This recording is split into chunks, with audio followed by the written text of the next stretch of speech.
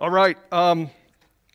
So I feel like I am a little bit of a broken record, but I'm gonna. I just it's the thing that's on my heart, and I'm gonna keep saying it. Every week I'm never sure what exactly to share when I'm approaching Sunday morning, and a lot of times, truth be told, I feel like the Lord gives me a confirmation in my heart on what direction I should be going by talking to some of the people in the body. And I got an email from Steve Glick this week, and I was already pondering this direction. I was pondering Psalm 27. Psalm 27 was a psalm I memorized at least part of it as a young baby Christian, and I've been just chewing on it and thinking about it. Got an email from Steve, and I'm like, yes, that is exactly what I need to share. So I'm going to share with you today out of Psalm 27. Overcoming Freedom from Fear is the title of my message. So today we live in a very fearful time in human history. The coronavirus, I checked as of this morning, it's definitely wreaking havoc on the around the entire globe.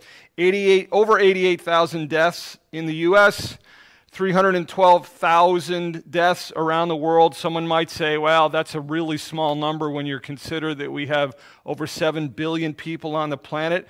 I agree. It's percentage-wise a small number, but it's still 312,000 human beings. And so that's a lot of people. Not to mention all the economic destruction. Loss of income, companies going out of business. Governments around the world are just like handing out money. They're just printing money out of thin air, and so on so many fronts, there is a lot of things that we could be fearful of when we're looking toward the future. Fear and anxiety is certainly on the rise. One of the things I've heard about too is just the whole mental health issue, and people are really, really, really struggling. And so I just trust today that God's going to use His word through a frail vessel that is going to strengthen you, that's going to put some steel in your backbone, some just confidence in your heart of God's care and God's provision for you and me. So before I read Psalm 27, I just want to share the context of this. So this is a Psalm of David, and this is a psalm that David wrote probably before he was actually enthroned as the king. In 1 Samuel chapter 15, David is anointed to someday be the king. He's anointed probably as a teenage boy, maybe in his early 20s. And then all the way to 1 Samuel chapter 31, Saul dies in chapter 31. So there's a period of time there. Scholars think it's possibly 7 to 8 year period of time where David was actually on the run from King Saul. King Saul was jealous of him, was envious of him. He literally became demonically oppressed and obsessed with killing David. And so this is the king of Israel. He's got all the army. He's got all the resources. He's got everything. He's got people spread out all over his kingdom that are trying to help him. Look for this young, in his mind, rebel named David. Although David had done nothing wrong to King Saul. Matter of fact, just the opposite. He had done tremendous amount of good to King Saul. But in this 7 or 8 year period, Saul is seeking to destroy David. He's seeking to kill him. And actually, truth be told, this is one of my favorite portions of Scripture.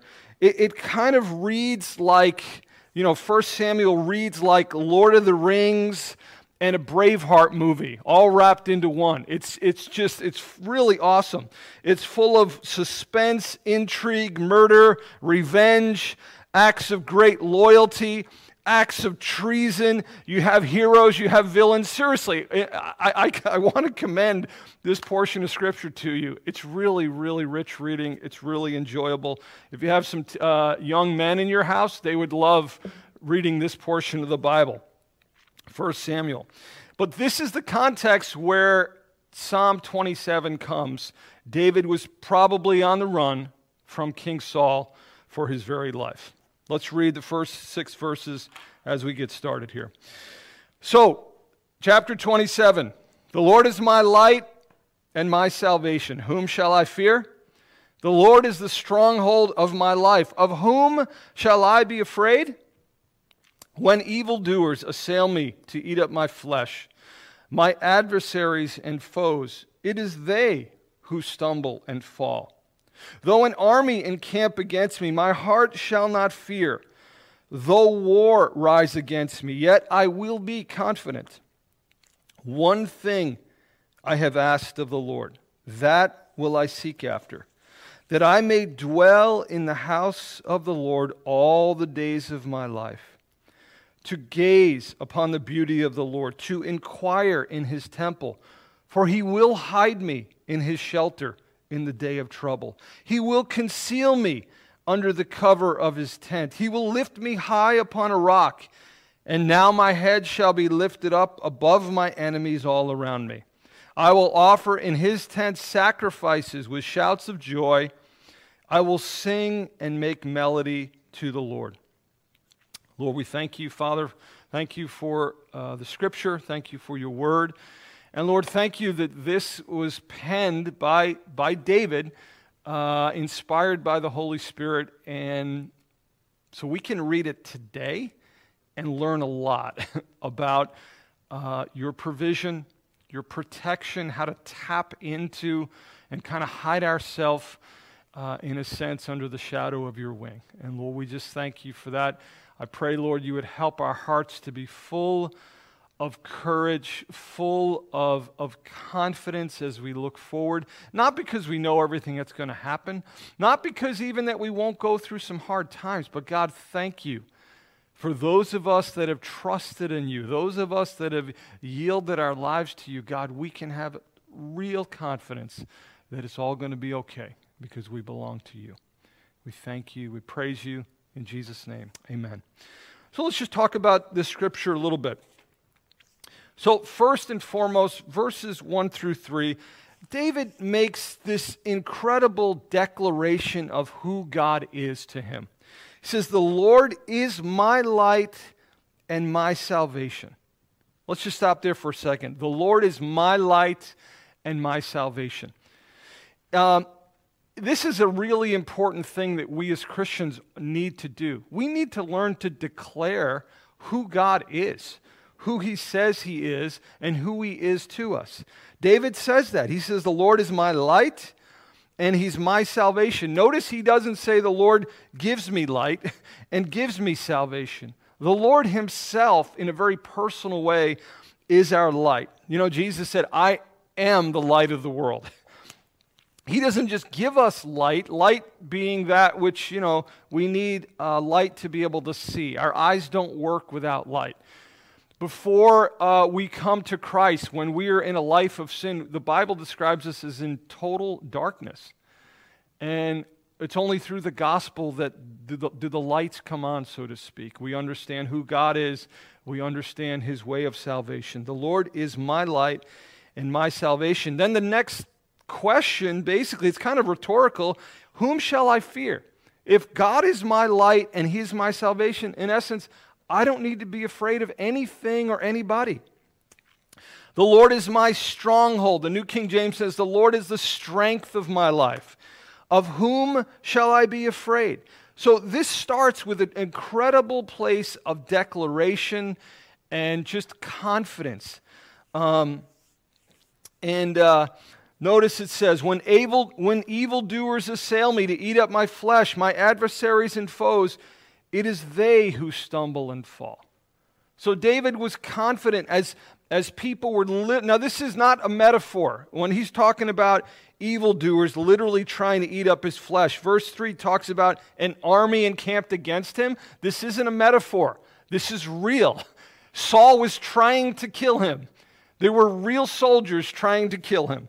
And it says, though war rise against me, yet I will be confident. There are real arrows and real spears flying through the air trying to kill David. It's not a metaphor. Yet, I am just blown away at the sense of just confidence, expectation. He is just so at peace. He is not fearful. He is at rest. He is courageous. I love this. It's inspiring to me. Though evildoers are trying to eat up my flesh, it is they who will stumble and fall. Verse 2. Though an army encamps against me, my heart shall not fear. Though war rise against me, yet I will be confident. So David starts this psalm with this declaration of who God is, and it's really, really important. I'll talk more about making biblical declarations of who God is maybe later on in my sharing here. As we go on through the psalm, verse 4 says this: "One thing have I asked of the Lord, that will I seek after, that I may dwell in the house of the Lord all the days of my life, to gaze upon the beauty of the Lord, to inquire in his temple." Okay, so this statement, on one level, it inspires me. On another level, there's a little bit of a rebuke in my own soul, a little bit of a chastening in my soul. The psalmist basically, he boils down his life to one desire, one thing and one thing only, and that is he wanted to be completely in awe of God. He wanted to be he wanted to be enveloped in God's presence, that I may dwell in the house of the Lord all the days of my life. I have visited there. Hopefully you have too. I don't live there enough, though. I have a lot. If I was to say, what are the things that I desire? I might not always, truth be told, say I desire more than anything else 24/7, 7 days a week, 52 weeks out of the year. I desire God and him alone. I'm inspired by that, but I'm also greatly challenged by it. I've visited there. I've been there, but I don't live there often enough. I love that, though. It's super, super inspiring. And what happens when we're in God's presence? It says at the end of that, to gaze upon the beauty of the Lord and to inquire in his temple. Two things happen when we're in God's presence. We gaze upon who he is. May our hearts be enraptured by God. May our hearts be enraptured by the person of Jesus Christ. If we're bored with Christianity, that's a problem. That's a huge problem. And I would propose that we're not sitting at his feet and listening to his word like Martha and Mary. This scripture actually does remind me of Martha and Mary. You probably recognize that story or maybe familiar with it in Luke chapter 10. Jesus goes and visits the house of some friends, Martha and Mary. And these two ladies are, they're sisters, okay? But they have two very different responses to being in Jesus' presence. The one, Martha, is super busy and super active getting ready to host Jesus. And so I can just see her, and I can relate to Martha. But she's busy, she's running around, Jesus is coming for dinner, he's bringing his 12 friends, his disciples with him, and so she is kind of a fluster.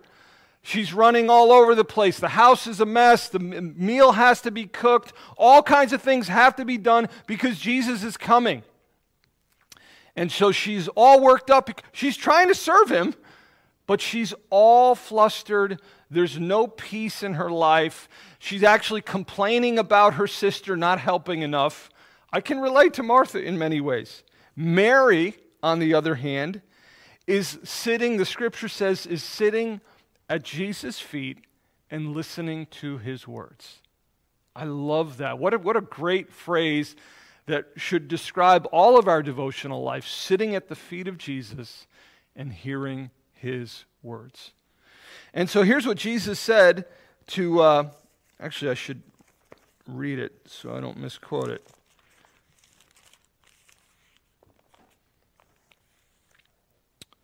I'll just read it. It's like 3 or 4 verses. Now as they went on their way, Jesus entered a village, and a woman named Martha welcomed him into her house. She had her sister called Mary, who sat at the Lord's feet and listened to his teaching. But Martha was distracted with much serving. She went up to him and said, Lord, do you not care that my sister has left me to serve alone? Tell her to help me. But the Lord answered her, Martha, Martha, you are anxious and troubled about many things, but one thing is necessary. Mary has chosen the good portion, which will not be taken from her. One thing. Don't you wish you could just boil down your life to just needing to do one thing? That's in essence what Jesus is commending Mary. She had done that. Martha, you got way too many irons in the fire. Now, let me just say this. Jesus isn't against work. He's not against industry. He's not against, getting it done when work needs to get done. The problem is that she was distracted with all these other things, and she really didn't realize the best way to honor Jesus was to sit at his feet and listen to his words, converse with him, listen to him, talk to him. Mary had chosen the better part. Jesus said it will not be taken from her. So this psalm, back to Psalm 27, the psalmist is like, there's one thing, Lord, I desire. One thing will I seek, that I may dwell in the house of the Lord. This is an incredibly important aspect of living above the fears and anxieties of life. We must learn to quiet our heart and sit at Jesus' feet and hear his words. Absolutely imperative to do that. Third thing that happens here in the early part of this psalm is just, again, is a couple verses that just describe David's confidence. Verse 5 and 6, he will hide me in his shelter in the day of trouble. He will conceal me under the cover of his tent. He will lift me high upon a rock. And that's exactly what God did for David when he was running from Saul. There were times when Saul, you read some of the story, like Saul and his armies on one side of the mountain. There's a little hill here. They're on one side. David and his men are on the other side of the mountain. And it's great reading, actually. There's another time David's literally hiding inside of a cave, and Saul goes to basically use the bathroom, and Saul isn't aware that David and his men are in the back of the cave. And so God was protecting David over and over and over and over. Verse 6, and now my head shall be lifted up above my enemies all around. I will offer in his tent sacrifices with shouts of joy. I will sing and make melody to the Lord. So bottom line is the first 6 verses of this psalm just are full of just victory and confidence. And the psalmist David, his heart is at rest. He's at peace. He's focused on God. He's fearless and he's bold. Okay? Verse 7, the psalm takes a change. So much so that some scholars actually thought that this was 2 different psalms. The tone changes so drastically. They thought it was like 2 different psalms that somebody had pasted together. Listen to how it changes here. Verse 7. Remember, confident, bold, fearless. The Lord is my light and my salvation. Whom shall I fear? Okay? Verse 7. Hear, O Lord, when I cry aloud. Be gracious to me and answer me. Verse 9, hide not your face from me. Turn not your servant away in anger. O you who have been my help, cast me not off forsake me not, O God of my salvation. Notice, he's not nearly as confident. He's not nearly as bold and fearless in the second part of the psalm. Verse 12 says, give me not up to the will of my adversaries, for false witnesses have risen against me, and they breathe out in violence. So, why, again, some scholars thought it's completely two different psalms. Why do I not think it's two different psalms? Here's why. Because I think it actually does a great job of describing our true condition. Meaning, I some days live in verse 1 through 6. I'm like, hey, come on, bring it on. Where's the devil? Where is he? I'm ready for a fight. I'm confident God's for me. He's not against me. Greater is he who lives in me than he who's in the world. Since God be for me, who can be against me? I mean, I'm just feeling it. You know what I mean? I feel confident God is for me. I'm at rest. I'm at peace. I'm not fearful. I'm not anxious. Great. That was yesterday. Today's another day. And the psalm, the fact that it changes its tone so drastically, like I said, it reflects really humanity. Just because I had victory yesterday, just because I was feeling on top of it yesterday, doesn't mean today I won't be tempted to be anxious, to be fearful, to be drawing back, and not have confidence. Look what God's answer, though. Okay? Look what God's answer in verse 8.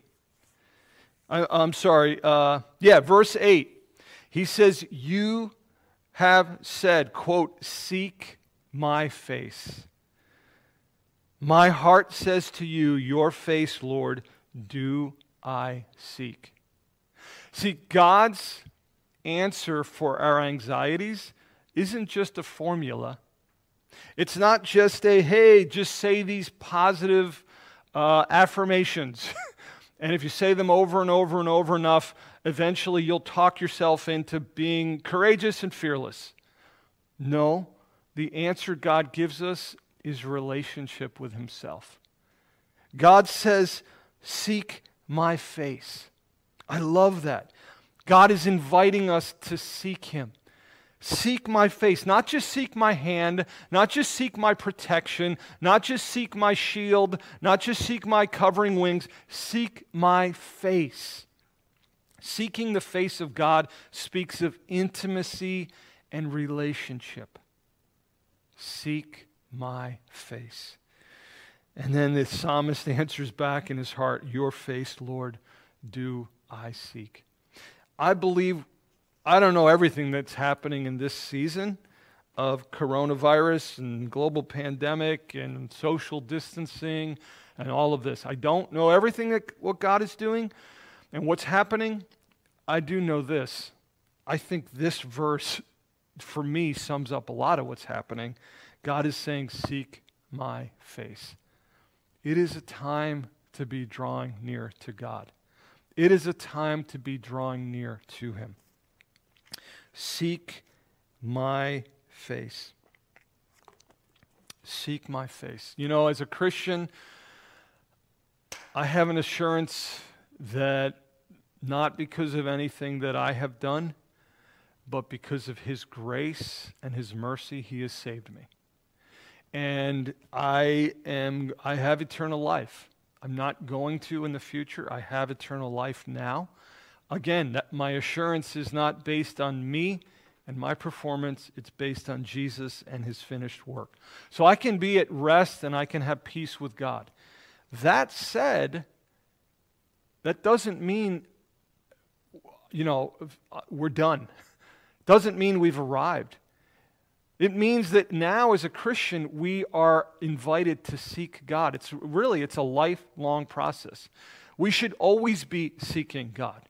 We should always be pressing, no matter how much we know him, no matter how much we know of him and know him in a personal way. Either way, my friends, we are just scratching the surface. Paul said that I might know him and the fellowship of his suffering in a very personal way.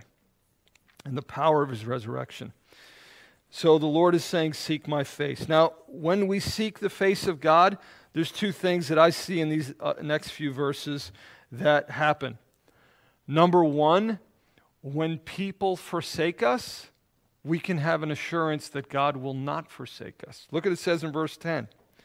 For my father and my mother have forsaken me, but the Lord will take care of me. You know, there are times in the Christian life you might feel like you're going it alone. You might feel like, man, I used to be so close to people, but now, for whatever reason, they're not with me anymore like they once were. But the psalmist had this confidence that God, even if my mother and father forsook me, now I don't think David's mom and dad necessarily did forsake him. He's basically saying, hypothetically, even if they did, God, you would never forsake me. You know, it just reminded me of in the letter to Timothy, Paul's second letter. At the end of his life, Paul felt forsaken from a lot of his friends. I'll read a few verses here. It says, do your best to come to me, 2 Timothy 4. For Demas, in love with this present world, has deserted me and gone to Thessalonica. Crescens has gone to Galatia.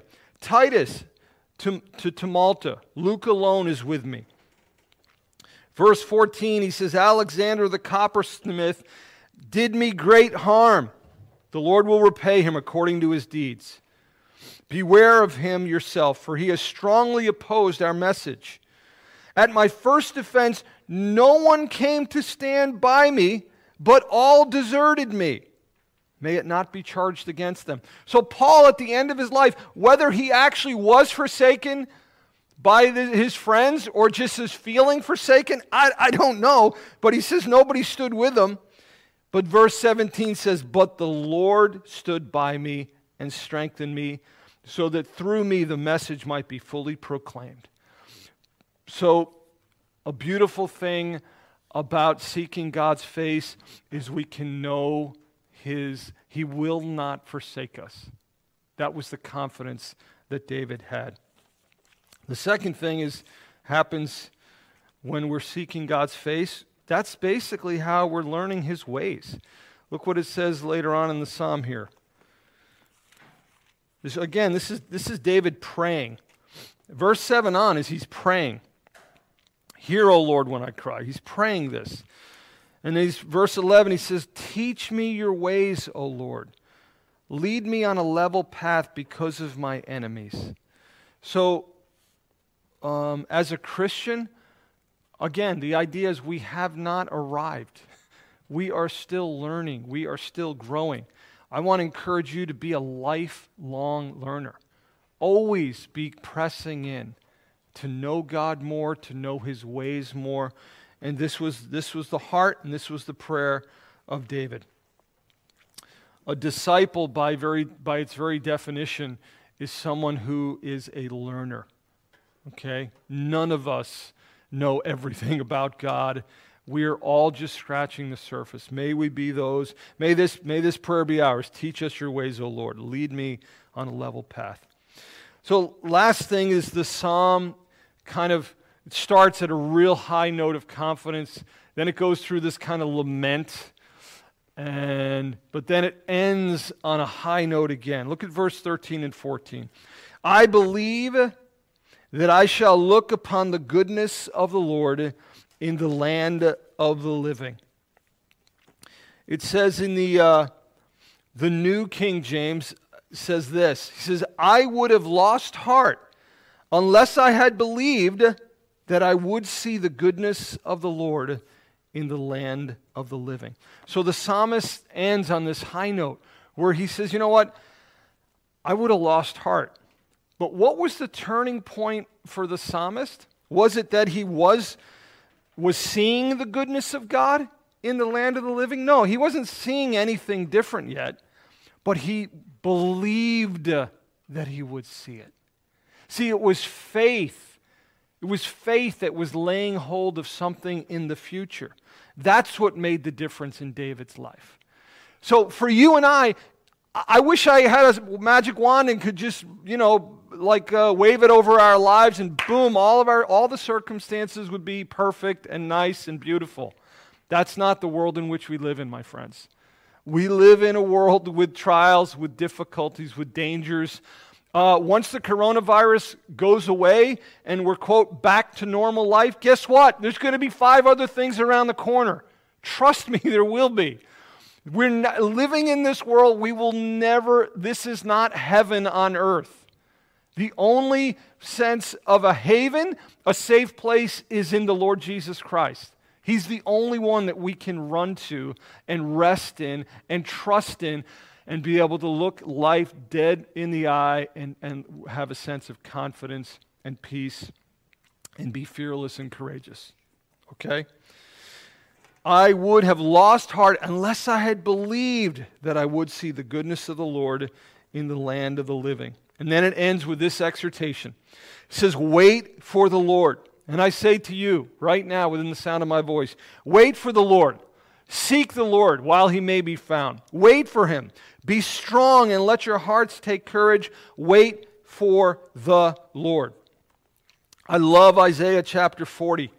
And he could have just ended with this. I don't think Isaiah was written yet when David wrote this psalm. Isaiah 40 says this, have you not known? Have you not heard? The Lord is the everlasting God, the creator of the ends of the earth. He does not faint nor grow weary. His understanding is unsearchable. Aren't you glad there's somebody that's not faint, that's not tired, that's not confused, that knows everything about everything that could be known, and that's our God. Verse 29, he gives power to the faint. To him who has no might, he increases strength. Even youths shall faint and be weary, and young men shall utterly fall. But those who wait on the Lord shall renew their strength. They shall mount up with wings like eagles. They shall run and not be weary. They shall walk and not faint. That is an amazing promise. My friends, as we seek him, as we trust him, as we focus, as like the psalmist said, there's only one thing I desire, Lord. That will I seek, that I may dwell in the house of the Lord forever, to gaze upon the beauty of the Lord, to inquire in his temple. May we focus our hearts on Jesus Christ. And so critically important. And this psalm is such a great psalm. Let me end by sharing a concluding thought or two, okay? Concluding thought. Number one, fear is not the normal portion for the child of God, okay? Now, I'm not saying that I've been fearful at times, okay? There's been nights I've been restless at night. I haven't slept soundly. Why? Because I've been thinking and I've been worrying. Okay, so I'm not preaching down at anybody. But I will say this, if our heart is anxious and we're fearful, that means there's a problem. It means there's a problem. So, just like with pain in your body, if you stick your finger in the outlet socket and all of a sudden it hurts, well, guess what? That pain is shouting at you, Mike! Get your finger out of the socket. That's not good for you. That pain is getting my attention. It means something's wrong. So in the heart of a believer, if we're anxious and we're fearful, then it means there's something wrong. It means something is askew and something needs to be adjusted.